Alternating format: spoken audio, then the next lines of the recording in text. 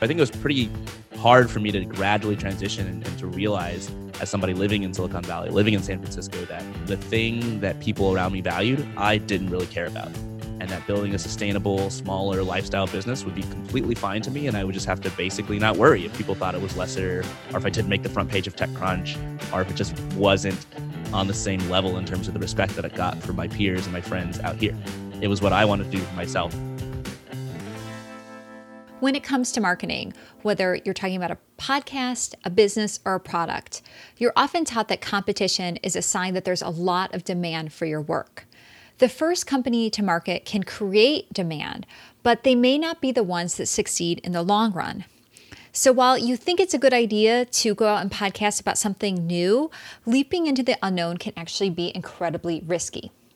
This is your host, Bridget Lyons, and today on Podcast Ally, I'm speaking with someone who found himself an outcast in his community, and he decided to create an entire business and a podcast around bringing together an underserved community. Courtland Allen is the host of the Indie Hackers podcast, which grew out of the written interviews he was already creating for the platform indiehackers.com. Then, as now, the concept of building a lifestyle business in tech carried a bit of a stigma. If you weren't going for those big investment dollars, you were definitely a misfit in the tech space. Courtland tried the traditional route. Before launching Indie Hackers, he had graduated from MIT, he participated in Y Combinator, and he spent 6 years trying to build the stereotypical high-growth Silicon Valley startup. It wasn't until Courtland decided to take another path, to build something that he could put online, charge money for, and make enough money to pay his bills, that he really started finding runaway success. Today, the podcast he started for other Silicon Valley outcasts has reached 6 million downloads, proving that Courtland wasn't the only one opting out of the startup grind. Courtland joined me to talk about how he went from reluctant podcaster to host of one of the most influential shows in the startup space. He gives us his number one piece of advice for improving the quality of your podcast and what's next for the Indie Hackers podcast. Let's get into this interview. Courtland, thank you so much for joining me to talk about the Indie Hackers podcast. Before we start talking specifically about the podcast that you host, I think it's important to understand the origins of the site indiehackers.com, which you founded a year before you actually launched the podcast. So could you start us off by taking us back to the beginning and letting us know where your idea for Indie Hackers came from? Yeah. So first of all, I'm happy to be here, Bridget. Thanks for having me. The idea for Indie Hackers really started 10 years ago with my own, let's say, less than fortunate foray into the startup industry. I graduated college in 2009, right at the tail end of the last recession. And I was determined to start my own sort of high growth, stereotypical Silicon Valley tech company. I loved coding. I loved all the stories I was reading about Facebook and Twitter and other startups at the time. So I moved from Boston to San Francisco, and I spent basically 6 years starting companies, raising money, and never really succeeding, never building something that took off in the way that I wanted it to. So at the end of this, I kind of got demoralized. I decided to get some remote contracting work that would allow me to work from home. I was making good money doing that and just kind of tinkering with side projects and just rethinking the last 6 or 7 years of my life. Why didn't any of these companies work out? And I decided to come up with a new goal for myself. My new goal was going to be that I just wanted to build something that I could put online, charge money for, and make enough money to pay my bills, to pay my rent, and just be stable. And then I would figure out where to go from there. I just wanted to take it one step at a time instead of trying to hit a home run right out of the gate. And the problem was I didn't know very many people who were doing this. I had read some stories online, but quite frankly, these small stories of small-time entrepreneurs building internet businesses are not what makes the front page of TechCrunch or any other tech magazine. They only want to write about the biggest companies, the flashiest startups, the Airbnbs and the Ubers, et cetera.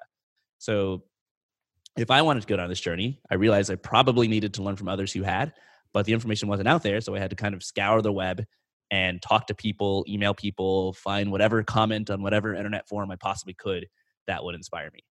And I ended up doing that, just relentlessly researching and finding all these ideas. I discovered Peter Levels, the creator of Nomad List, and his story was fascinating to me. And I discovered Josh Pigford, the creator of Baremetrics, and his story was fascinating to me. And I was just absorbing all these stories of how these solo developers were building their own online startups. And it kind of clicked to me in a very meta sort of way that other people were doing the same thing that I was doing. They had the same goals, they had the same ambition, they had the same struggle. They couldn't find these stories in a reliable or educational way. And so I thought, what if my startup basically was to create a resource for these people?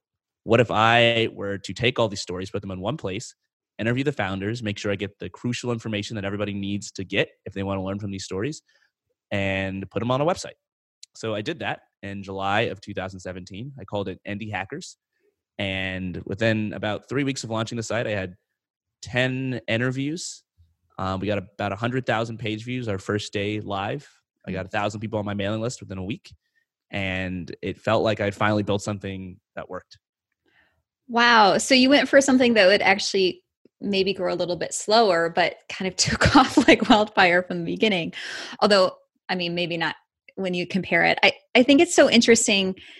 Actually, when I say maybe not when you compare it, like this idea of the business that you're talking about building is more of this lifestyle business, which tends to be kind of derided in growth circles and things like that. Was that something that you were facing at the time when you started this? Had that derision already started then, or was that a newer concept that's developed later?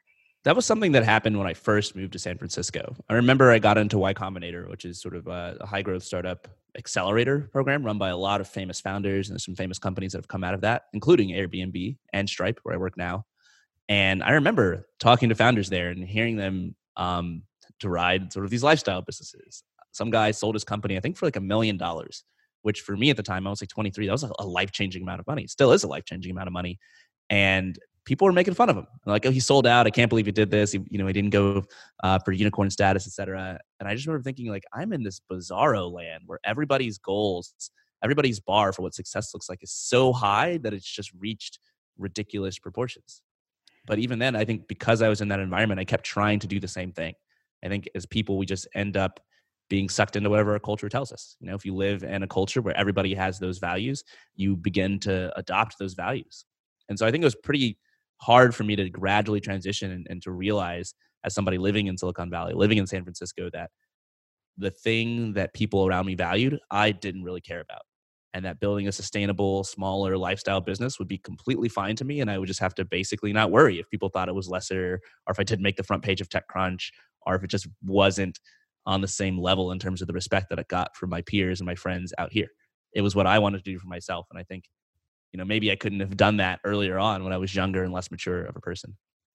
Yeah. And I think that the success of the site early on was that you created a home for all the misfits who wanted the same sort of thing that didn't have a place in any of the narratives coming out of Silicon Valley at the time. So. Exactly. I mean, most of the people who listen to the Indie Hackers podcast, you visit the website, are not in Silicon Valley. In fact, most of them aren't even in the United States. They're people who don't have access to capital from investors. They can't really build these high growth startups, but they still like building stuff. They still like creating websites and apps and podcasts and all sorts of things that they want to make money from. And they just didn't have a home, because the only home was basically, if you're going to follow the playbook of these other companies, which they just didn't have the resources or the opportunity to do. And so then the podcast flowed out of this. So when you said you started with interviews, those were interviews at the time that you were posting on the site itself, correct? Which Exactly. You still do. Yep. Those are all interviews I conducted over email. I think I had 70 or 80 of those published to the website, and I would send them out via our newsletter as well before I started the podcast and started doing audio interviews. And I heard an interview which you actually gave to Y Combinator where you said that you were not a big podcast listener at the time that you started your own podcast, and it was just something that your users were requesting. Were you resistant to that idea of starting a podcast at the time? Did you know what you were getting yourself into? Oh, yeah. I did not want to start a podcast. And to be honest, I was already kind of bored with doing the interviews on the website. So my background is in computer science. I have a degree from MIT in computer science. I love coding. I love designing things. I just love building things. And the whole idea of starting an internet business is appealing to me because you can build something, you can code something, and then it just works an infinite number of times for an infinite number of people forever. If I make a change to the Indie Hackers website, it's just there. I never have to make that change again. Whereas putting out content, doing new interviews, sending new emails, recording new podcast episodes every week just seemed like such an endless treadmill grind to me. It seemed like something I was never going to like, that you never finish. And even as your show becomes more and more successful, that doesn't make you more relaxed. That just means there's more pressure. You have more people to please. It's more of a big deal if you miss a week. So I was pretty resistant to it early on. And when people started asking for a podcast, which they literally started asking for from the very first week that I launched the website for Indie Hackers, I found every reason I possibly could not to do it because I didn't want to get on that treadmill. Oh my gosh. Well, how do you feel about that now? Let's see. Did you start the podcast? I had this written down. Was it in 2018 then? So you've been 2017. So I started 2017. Indie Hackers in like July 2016. Okay. And I started the podcast. I think our first episodes came out in February of 2017. So it's about 7-8 months after I launched the site. I finally caved and started releasing podcast episodes. How do I feel about it now? Much better. I think once you actually do things, I mean, I've been running the podcast now for 3 years. Once you actually do it, you settle into a groove. It's not that scary anymore. I no longer hate the sound of my own voice. Getting into a rhythm of publishing episodes is actually quite fun because it's an excuse to talk to interesting and smart people and really learn about the world through their eyes and learn what they know and ask them to share their story, which is something that I think more people should think about when they want to start a business or a podcast or any sort of endeavor. I think in your normal life, there's lots of things that you might theoretically want to do. You know, maybe you want to exercise more. Maybe you want to read more. Maybe you want to be richer. Maybe you want to meet famous people or people that you admire. But it's hard to find the motivation to do those things. Whereas if you have a job or you have like a business, then suddenly you end up doing all sorts of things that you might not have the motivation to do on your own. So for me, like I probably at any point in time in my life would have told you, Bridget, that I would love to talk to entrepreneurs and ask how they start their companies and really just have lots of these meetings and learn a ton about being a founder. But I didn't really put the effort into doing that until I literally had that as a responsibility for my job that I had created for myself. And suddenly that's what I get to do every day, every week. Do you get nervous, or were you nervous at the start, or do you still get nervous? I kind of want to know both, like reaching out to some of these founders who you have on your show. Oh yeah. Yeah. There's a long progression of, I think, me gradually reaching out to bigger and more famous guests, where there were years where I just didn't want to do it because I was nervous. I didn't want to interview them. I worried about messing it up.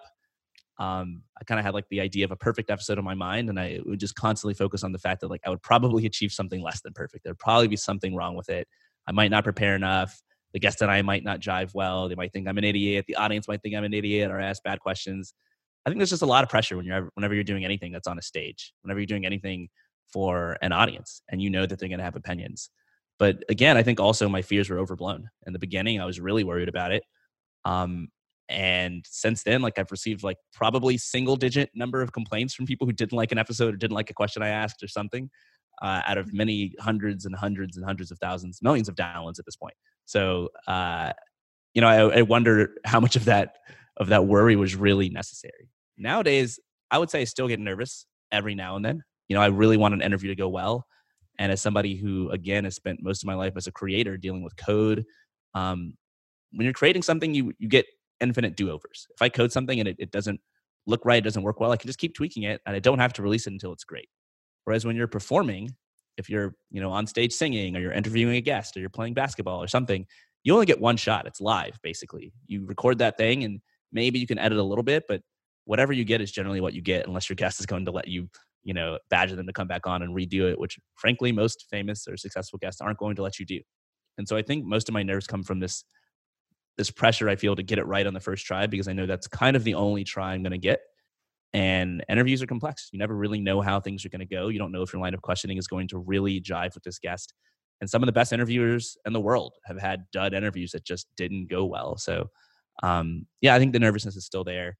But I think also, you have a few things that go poorly and you survive. And that makes you a little bit more sturdy and a little bit more resilient. And you realize that when you put it all in perspective, it's not that bad when things don't go perfectly.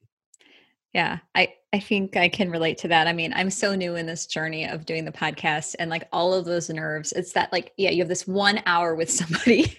That's it. That's all you get. You just really hope that you'll get it right. And that it's not even about you, right? It's about like, is the audience going to get this? Or like, for me, I'm always like, am I going to lose them? Like, are they going to understand where we're going here? Just get totally lost in the conversation that weighs on me, which brings me to one of the reasons that I wanted to have you on, which is that you're one of the very few podcasts that I know that does a pre-interview process with your guests.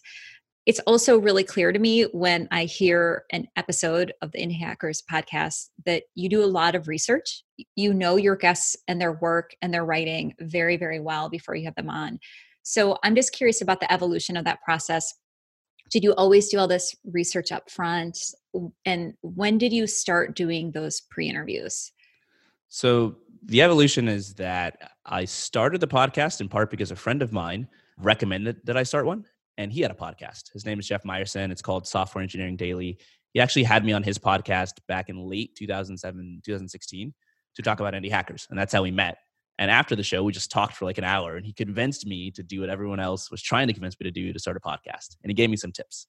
And the biggest tip that I remember him giving me was prepare. He said, for Christ's sake, prepare. So many people start podcasts. They don't know anything about their guests, and they just ask the most generic questions that anybody could ask. And I think it's disrespectful to the guests, but it also results in just less interesting content for listeners because the guest gets bored. They're getting these generic questions. They can tell the interviewer didn't prepare. And so they just don't put in as much effort. So I think from the get-go, I've always thought that in order to put out a good interview, you really need to know about the person you're interviewing so you can tailor your questions to what they're going to say. But beyond that, I didn't really know very much about how to do a podcast. Like you mentioned earlier, I just didn't listen to very many podcasts. And for whatever reason, I didn't feel like doing a whole bunch of research and reading books and blog posts about how others were doing it. So I just sort of blazed a trail. And I realized a few things after, a year or so of doing the podcast. Number one, probably the most important thing for any interview episode is just the guests themselves. It doesn't matter how great your questions are. It doesn't matter how much you prepare. If you have a really good guest, they're going to be easy to interview. And if you have a really bad guest, they're going to be really hard to interview. And I realized that the best way for me to figure out if someone's going to make for a good interviewee is just to talk to them, just to get on the phone with them and talk to them and basically try out a mock interview before we actually do the live interview. Because oftentimes during a live interview, I'd be adjusting myself to try to figure out how do I interview this person. For example, if I talk to somebody who's extremely long-winded, well, I'm not going to get that many questions in. So I can't ask small fluff questions or conversational questions because they're going to talk for 10 minutes about that. What I need to do is ask really incisive, sort of the big questions that everybody wants to hear the answers to because we're not going to have time for anything else. Well, it really sucks if I don't figure that out until halfway through an episode when I've already wasted a bunch of time talking about the guest's background and we haven't even gotten to like my list of real questions because every time they talk, it's 15 minutes, So I think the pre-interview helps me vet who should come on the show and also helps me figure out how to interview someone once they've come on the show, what they're excited about, what they'd like to talk about, and where I should focus the bulk of the real interview. And that didn't really start until, a year and a half into me doing the podcast. I love that idea. And I will say, because I've been on the other side of the table pitching guests to podcasts for, 6 years now. And starting this show was the first time where I'd ever understood exactly what it felt like to all of a sudden find yourself with an hour to interview somebody that you haven't met before. It's tough. And it is really tough and really nerve-wracking. And like one of my early guests is just somebody that a team member of mine met at the conference and connected with me with. So like very tenuous connection. And when I think about what you're doing with a pre-interview, I just think about how useful that would have been to prepare. It's nerve-wracking. So I just really like that you do that. And I think that I've always thought it was a very smart thing to do and something that not a lot of people take the time for. And I think this is a good time to establish sort of the size and the reach of your podcast because you do have, I think, one of the more influential and prominent podcasts in the space you're in for sure. And so clearly people are getting a lot of value out of it. Can you share some of those numbers of, how many people are listening and tuning in to the podcast each week? Yeah, I would love to share. And I'm glad you asked because I'm constantly trying to figure out how to grow my podcast and improve it. And I'm constantly wondering, who should I be taking advice from? Who should I listen to? And generally you want to listen to people who are just a few steps ahead of you or one step ahead of you, which is really hard to do in the podcasting world because nobody shares their numbers. You have no idea how many downloads anyone's getting, what they know, what they don't know, et cetera. So I'm happy to share my numbers. I'm looking at my stats right now. So the first episode was released Thursday, February 16th of 2017. So about 3 years and 2 months ago. Since then, we've had 6.1 million total downloads, which comes out to I think we had like 158 episodes or something. So about 40,000 downloads per episode. Do you have any idea of like how much Like, were there any big moments of growth for the show? I've heard some people talking about, the reason I ask this is people have been talking to me lately about the fact that like there's this idea that the number of people you have in your first batch is kind of what you get stuck with forever. I've heard a lot of people saying like what you launch with is what you have. And I'm wondering if that was your experience or if you've had like big growth moments throughout. I mean, when I look at my graph, it's basically just a very linear progression. So for like the first few months, if I look all the way up to let's say like September of that year, so 7 months after I started the podcast, sort of average days, it was getting around 2,000 downloads. And the first few months, it was getting around 500 or 600 downloads a day. By the next year in 2018, it was getting around 4,000 or 5,000 downloads a day. You know, the peak, it's getting around like 6,000 or 7,000 downloads a day. So it's constantly been going up. I don't think I've ever been sort of stuck with the initial audience, but there are times where it goes down. My graph is not only going up, and I can see the little spikes where I release new episodes, and the times where it goes down are the periods where there aren't spikes. The periods where I got lazy or distracted or I took a break and I had weeks go by without a new episode. That almost always resets the downloads to some period like months before. And then whenever I'm consistently releasing new episodes and there isn't a break, I see the downloads going up consistently over time. So it seems like people make a habit and they really expect you to show up every day. And if you're not, at least with my particular show, they stop listening. And you have to sort of rebuild that trust, rebuild that faith they have in you, that when they open their podcast app, you know, on their drive to work or when they're making dinner on Friday night or whatever, that they listen to your podcast, that they're going to see that new episode there. One of the things I'm really interested is in the relationship between the podcaster, so you and the audience, and how much you're driving the ship versus being influenced by either these metrics or in your case, I mean, you have the forums to go back to, you know, where you're getting a lot of, I think, feedback and input from your audience. So do you have anything you can share about that interplay between like what kind of content you do, what kind of guests you have on, what kind of questions you do? Like how much is that coming from that curiosity that you brought to this whole project to begin with, and how much has been influenced by any kind of feedback or metrics that your audience are giving you?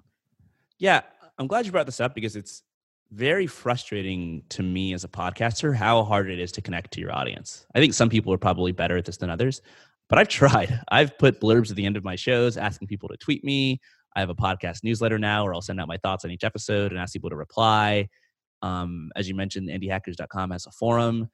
And it's crazy to see download numbers in the millions, but the number of people who reach out to me with questions or comments or feedback about the podcast is probably under, 1 or 200 in the last few years.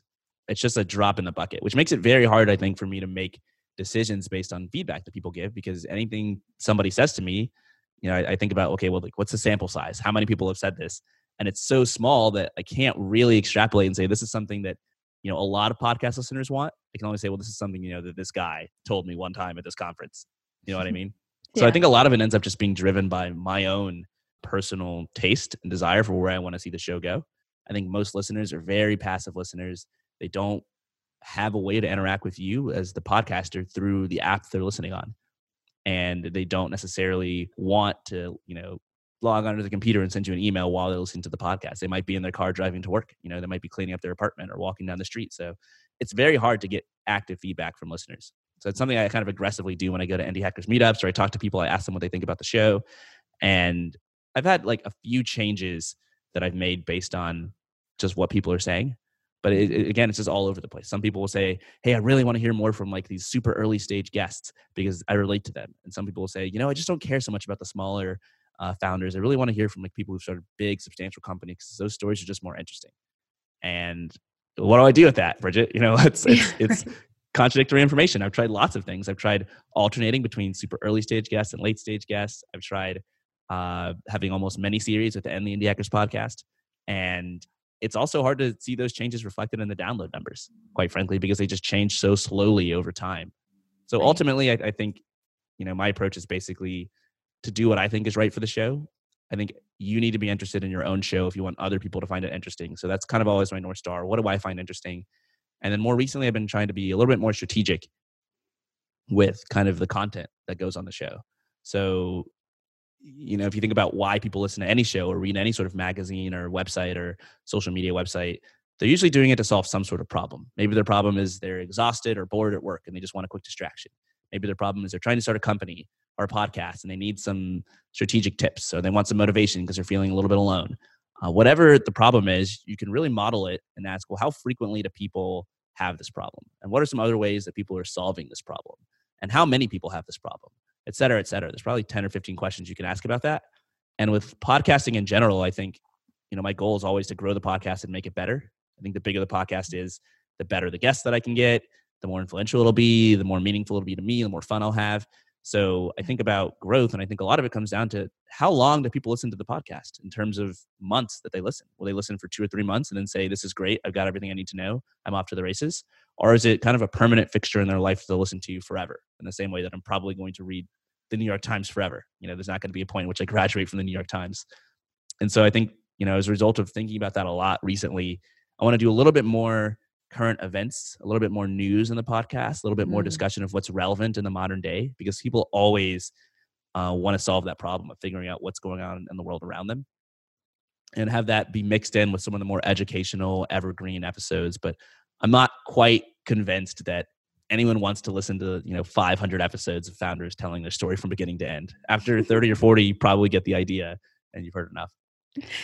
Yeah, that is such an interesting question, because I've been reflecting on, so when I started this project, I did like a little bit of an analysis. So this is the kind of person that I am, of the podcasts that I really love. And some of them are very current events. Like my 2 favorite podcasts are, that I listen to kind of in my personal life. So not as much I have a lot of favorite podcasts like that are personal versus professional, but in my personal life, it's a political show that's like a panel, and it's weekly, and it's very topical around the current events. And then the other one is kind of like a comedy self-help podcast called By the Book. So the 2 hosts, they have seasons, they listen or read and live by a self-help book for 2 weeks, and then it's almost like a live journal and analysis of their experience. It is amazing. It's so good. I actually discovered it because one of the hosts was at a podcast conference that I went to, and I heard her talk, and I was like, oh, this sounds kind of interesting. And then I literally started binge listening. The first episodes I listened to were, so I'm not going to name them, they live by some books that I don't like. So it was kind of coming from this, like, I wonder what they have to say about these books I really dislike. And then I like those episodes so much that I literally swapped the order and listened to the very first episode to the very most recent one. I think they have 6 seasons, and I'm completely caught up now, and I'm devastated by it. Yeah, that's such a creative idea for a show. Yeah, but it's like one of them is very topical and timely, and the other one is more timeless, but they do talk about what's happening in their lives in the moment. So I think that's something that a lot of podcasters are grappling with. And then you have this issue where if somebody does like your show, then are they going to go listen to the back catalog, and how relevant are those episodes going to be? Like the political one, if I fall behind, I'm only going to go about 2 weeks back, because if I go any further, it's old news. It's I think it's a really interesting tension that you have to come up with, because they live on these platforms. Yeah. I was just talking to a friend of mine about growth, specifically with podcast, but it's the same with anything, really. There's acquisition, there's getting new users to your app, new listeners to your show, and then there's retention, which is keeping your existing users and listeners coming back. And I think for most people starting new things, you focus on acquisition. You don't have any listeners, so you need to get some listeners in the door. Like that's step number 1. But once you figure that out, for example, if you produce a show that people really like listening to and they're sharing it with their friends, or you're going on other podcasts and talking about it, you're getting listeners that way, or however you're getting listeners, you need to start focusing on retention a little bit, because ultimately, if people don't keep coming back and listening, then your numbers aren't going to grow and you're not going to get the kind of audience that you want. So it depends on your goals. I mean, obviously, if you don't care that much about numbers, it doesn't matter. But if you do, and I think this is sort of the point the Indie Hackers podcast is at, I really need to think about what keeps people coming back. Why do they want to listen to that 150th episode? Will they listen to the back catalog or not? Is that important to me, et cetera? So I think these are really interesting questions to ask. And it's, listening to the 2 shows you described, one of them seems a lot more entertainment based. One of them seems a lot more news based. I would guess that, if we were to come back 3 or 4 years from now, you'd probably still be listening to the news show, and you might be listening to the By the Book show, but I'm not sure, right? You might have some other thing that's replaced it for entertainment purposes. It's hard to say. It's an interesting comment. I'm going to put a pin on that. Yeah, we'll see. I'll check in with you in a few years. Like boomerang that 4 years later. I know this. In a few years, even if you're not listening to the news podcast, you will be getting your news from somewhere. Right. never going to get to a point in your life where you stop getting the news.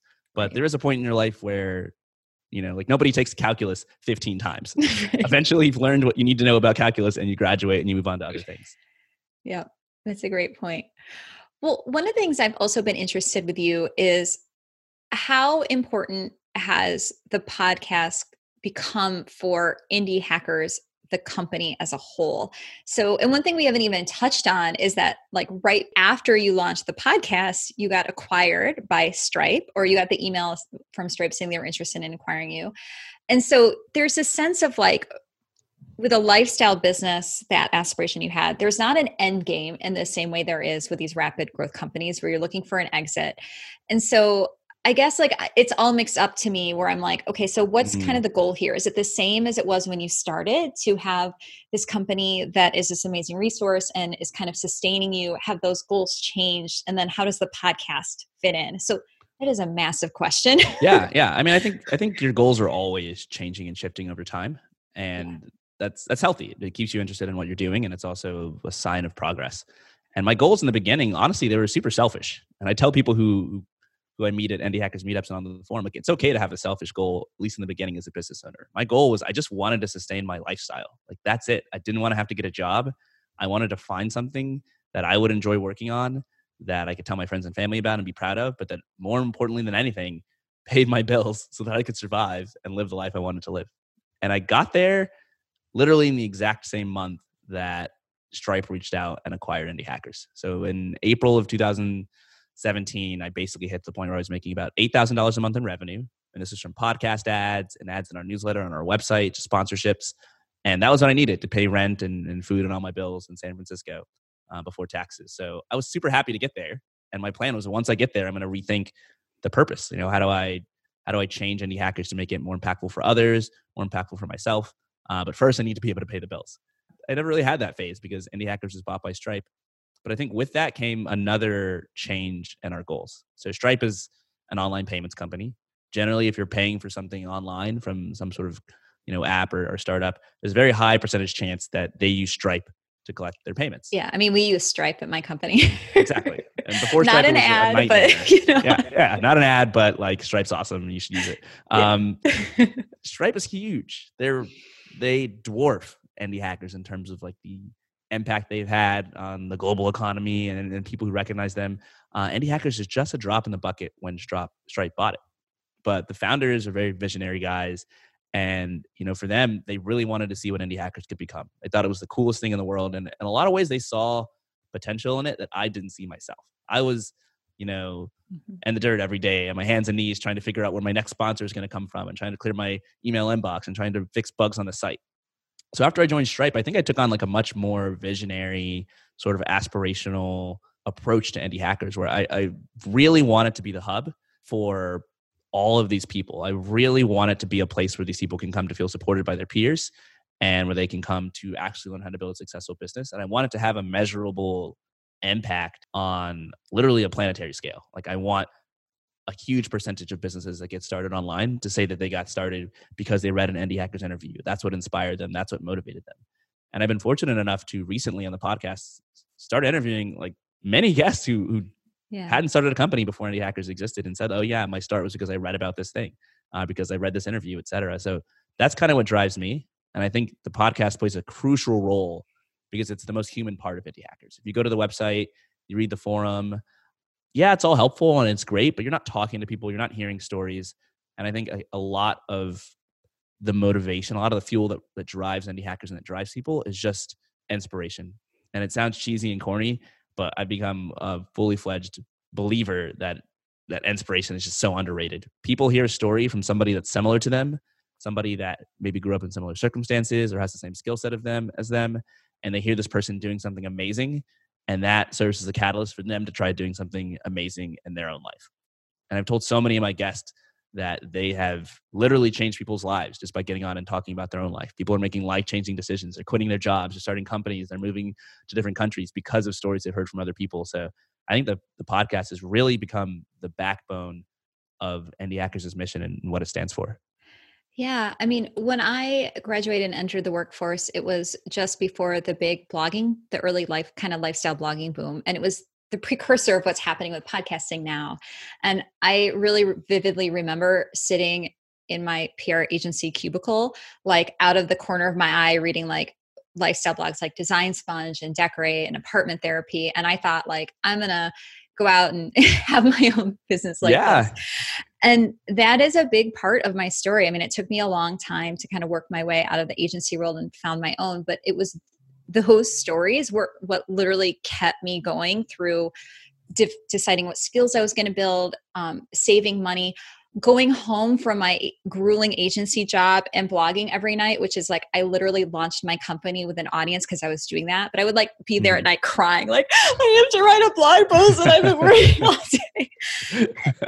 And like you talk to podcasters, and it's a lot like that too, when podcasts start as a side hustle, you know, when people are thinking about where they're getting their inspiration. And it can be everything from like my husband and I bought like a little camper that, so we're recording this in the middle of the pandemic, so it's been put on hold, but we bought a little camper to like go travel the country in, you know, and there's podcasts like the RV Entrepreneur, or there's podcasts like yours, and they really, I think, help people keep going when they want to make this transition and see that these alternate ways of living and creating a path are possible.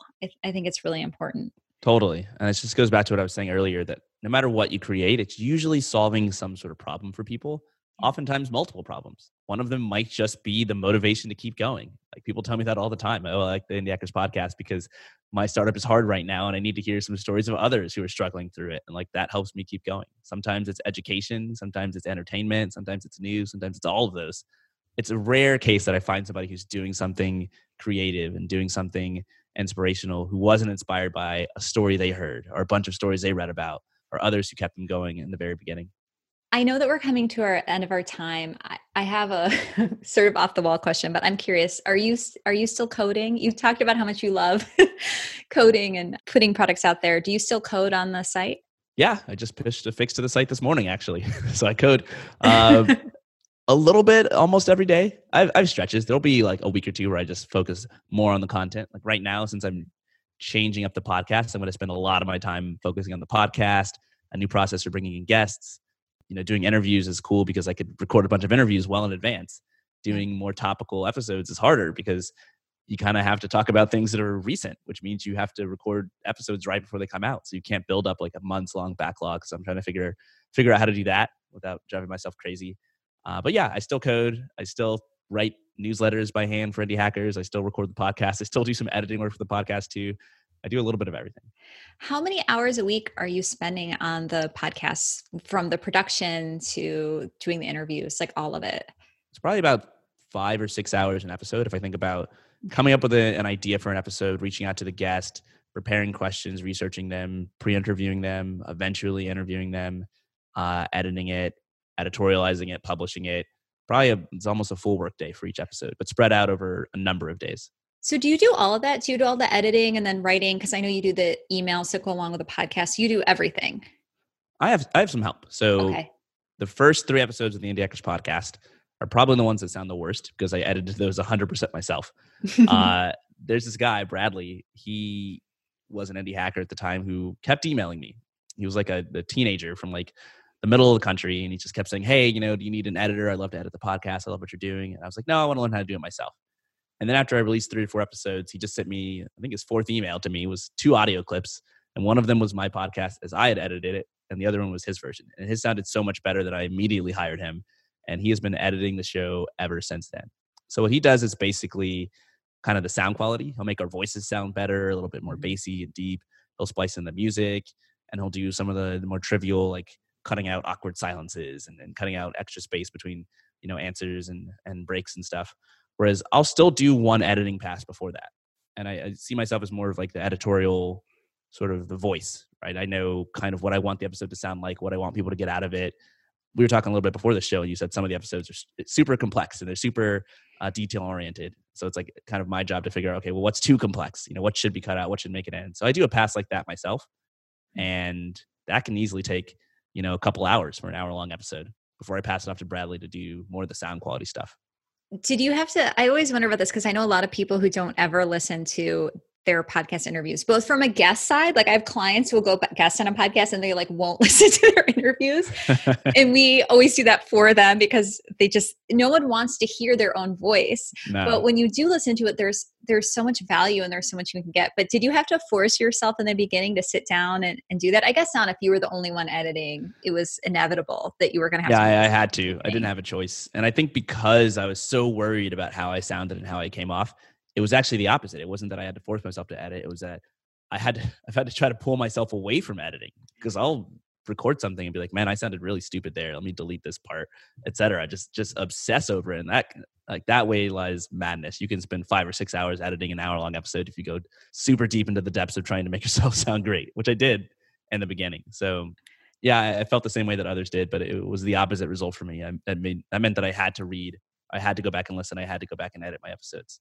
Well, I am going to be really curious to hear how the podcast evolves as you go into more topical content. We may have to do this again when you've had a little experience. Yeah, we'll that. see. We'll see what happens. Hopefully I don't mess it all up. Well, it is just such a different kind of production process. Like you said, you can't batch episodes ahead, too much, and it's got to be right on time. And it's a whole extra layer of complication. So I wish you so much luck with the process. Is there, as we wrap up, any sort of closing advice that you would give to another podcaster who is working on their show, working on their content, anything that you think has really helped you that you've learned through your own show? Yeah, I would say, the most important thing is not to quit. It's very easy to quit. The vast majority of people I've ever met who told me they're starting a podcast stopped doing their podcast after the first season, the first few episodes, because it's a lot of work. And my biggest tip for not quitting is, number one, admit to yourself up front that it's going to be hard. It's going to be a slog. You're going to be putting a lot of time and effort into episodes that very few people are going to listen to in the beginning, but consistency is the key. And if at all possible, start a podcast that you're really genuinely interested in. I think listeners can tell when you're not interested, and they won't be interested if you're not. And also, if you're not interested, you're just going to quit. You're going to get bored. It's not going to be worth it a few weeks into it. So that's my advice. Do something that you love and stick with it, even though it's hard. Yeah, it is shocking once you get into it, the amount of work that can go into even the simplest It's a lot of work. Concept. So I think that's really, really good advice. Well, thank you so much, Courtland, for joining me. And everyone listening, I hope that you will check out the Indie Hackers podcast. You can find that at indiehackers.com/podcast, or of course, subscribe and download the episodes wherever you like to get your podcasts. So I do recommend that you go listen to that and get some context for this. You'll be able to hear all the research and the work that Courtland puts into his show. And there is a topic there, whether you're an indie hacker or not, I think that you'll learn from. I regularly get amazing flashes of insight. So thank you so much, Courtland. Thank you, Bridget. That's a wrap on my conversation with Courtland Allen. I hope that you enjoyed that conversation as much as I did. When I knew I was launching this podcast, he was on my short list of people I absolutely wanted to be able to speak with, because I have worked with Courtland on the other side of things where I pitched a guest to his podcast, and I got to see exactly what his production process was like from the other side.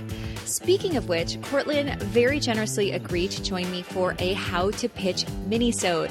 You got it. In your feed, that means that right now there is a bonus episode with Courtland on how to pitch the Indie Hackers podcast. If you are someone who's turned your side project or your idea into a profitable online business, and being profiled in the Indie Hackers podcast is a dream of yours, you cannot miss this mini-sode. Courtland joined me to talk about what he looks for when he gets a guest pitch, what his biggest pet peeves are, and he gives some amazing advice. So this is definitely a can't miss conversation if being on his podcast is a dream of yours. Finally, before you go, if you enjoyed this episode, please do consider leaving us a review. Reviews mean the world to a new podcast because they really influence how much we're shown to other listeners. So if you want to help us out and support us in creating more content like this, doing more interviews, that would be the number one thing you can do to help. Thank you so much for tuning in, and I'll be back with a new interview next week.